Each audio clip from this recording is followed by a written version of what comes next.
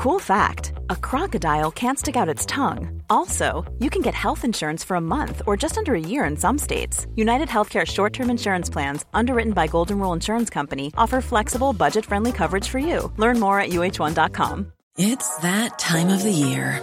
Your vacation is coming up.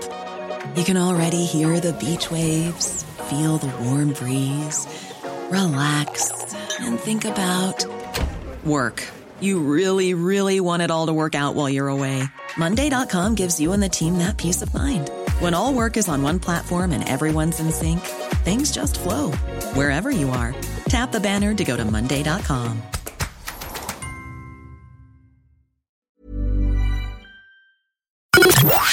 The Opinion Line on Cork's 96 FM. Aidan has a struggle on his hands right now, trying to secure a secondary school place for his son Alex. And as you can imagine, it's a very stressful time for the entire family. Good morning to you, Aidan.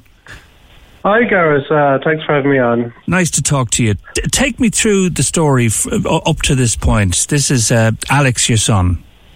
Sure, yeah. So Alex, he was diagnosed with autism back in 2015, and we were living up the north side at the time. When we moved down the south side, we're living in Toker now.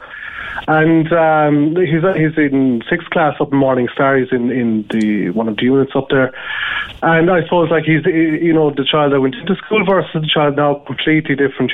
Being in the unit has been tremendous for him. Like he's really come on. He's incredibly bright boy, and of course he's moving on to secondary school now. And I suppose via Enable Ireland, we psychologists has recommended that he get a place in an ASD unit in secondary school.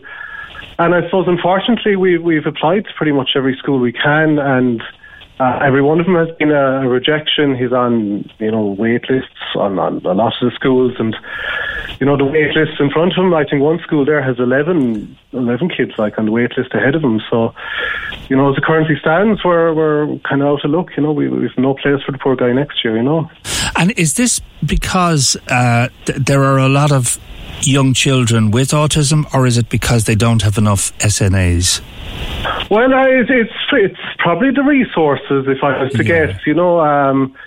The place, like all the schools have sent out, look, they were just oversubscribed. We don't have the places, and there's a lot of criteria then the schools would have to admit the kids. Like some of them would be if you've an older brother in the school, or if your parent went to school. Like myself and his mother were both from Mallow, so we wouldn't have gone to school in the city. Right. So that's pretty much it. I'd say just down to that. And have you looked outside of Ballyvahan, Aidan?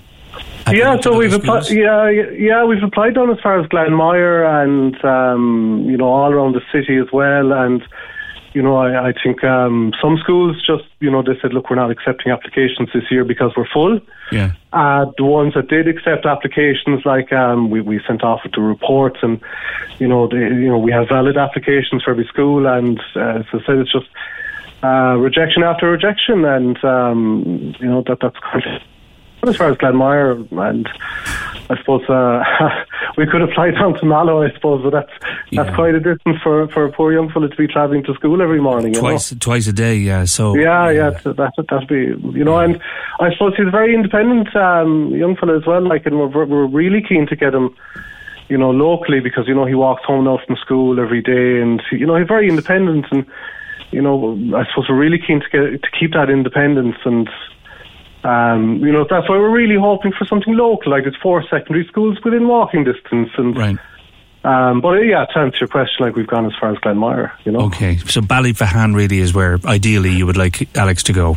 Yeah, so I mean, there's a secondary school there in Bishopstown. There's two in Turner's Cross. There's one in Ballyvahan. Any of those, like, if we could place in any of them, would be brilliant. Right. Okay. Well, we'll see what we can do. Have you been in contact with these schools, Aidan? Yeah, we have. So I've contacted everybody I could at this stage, so we've been in contact with the local CNO, with the Special Education Needs Organiser, all the TDs, I've been onto them like regularly, and the CNO as well, and you know, anyone we can get in contact with, like we've been on to the schools as well, you know.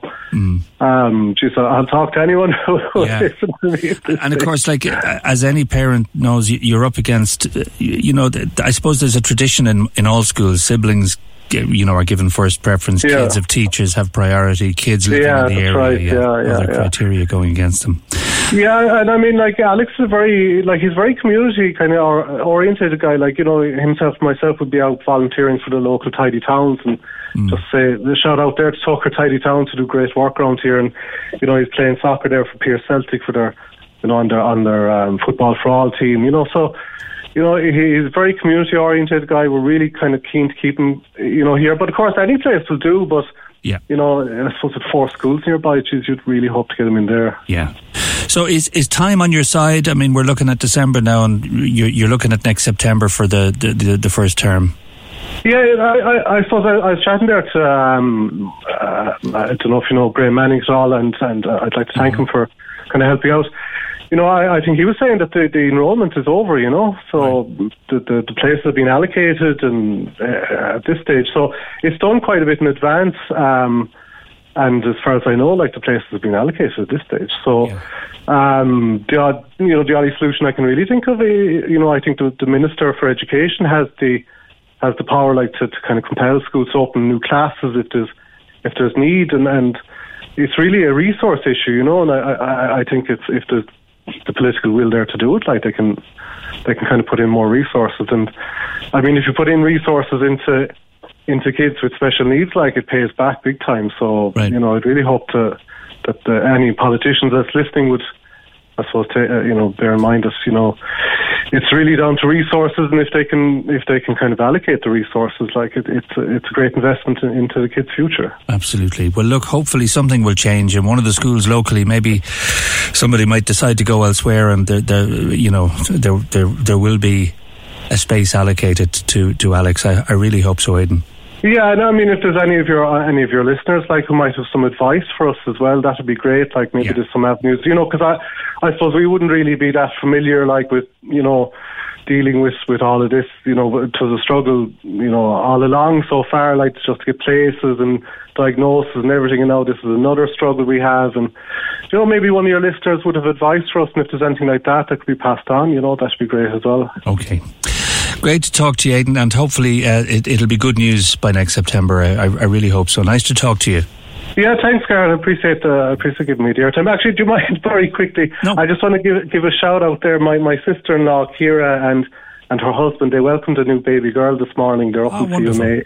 Yeah, so just to congratulate them and pass on my wishes. So listen, Gareth, I appreciate giving me the airtime. Really Great to talk to you. Thank you very much, Aidan. Thanks, Gareth. Cork's 96 FM.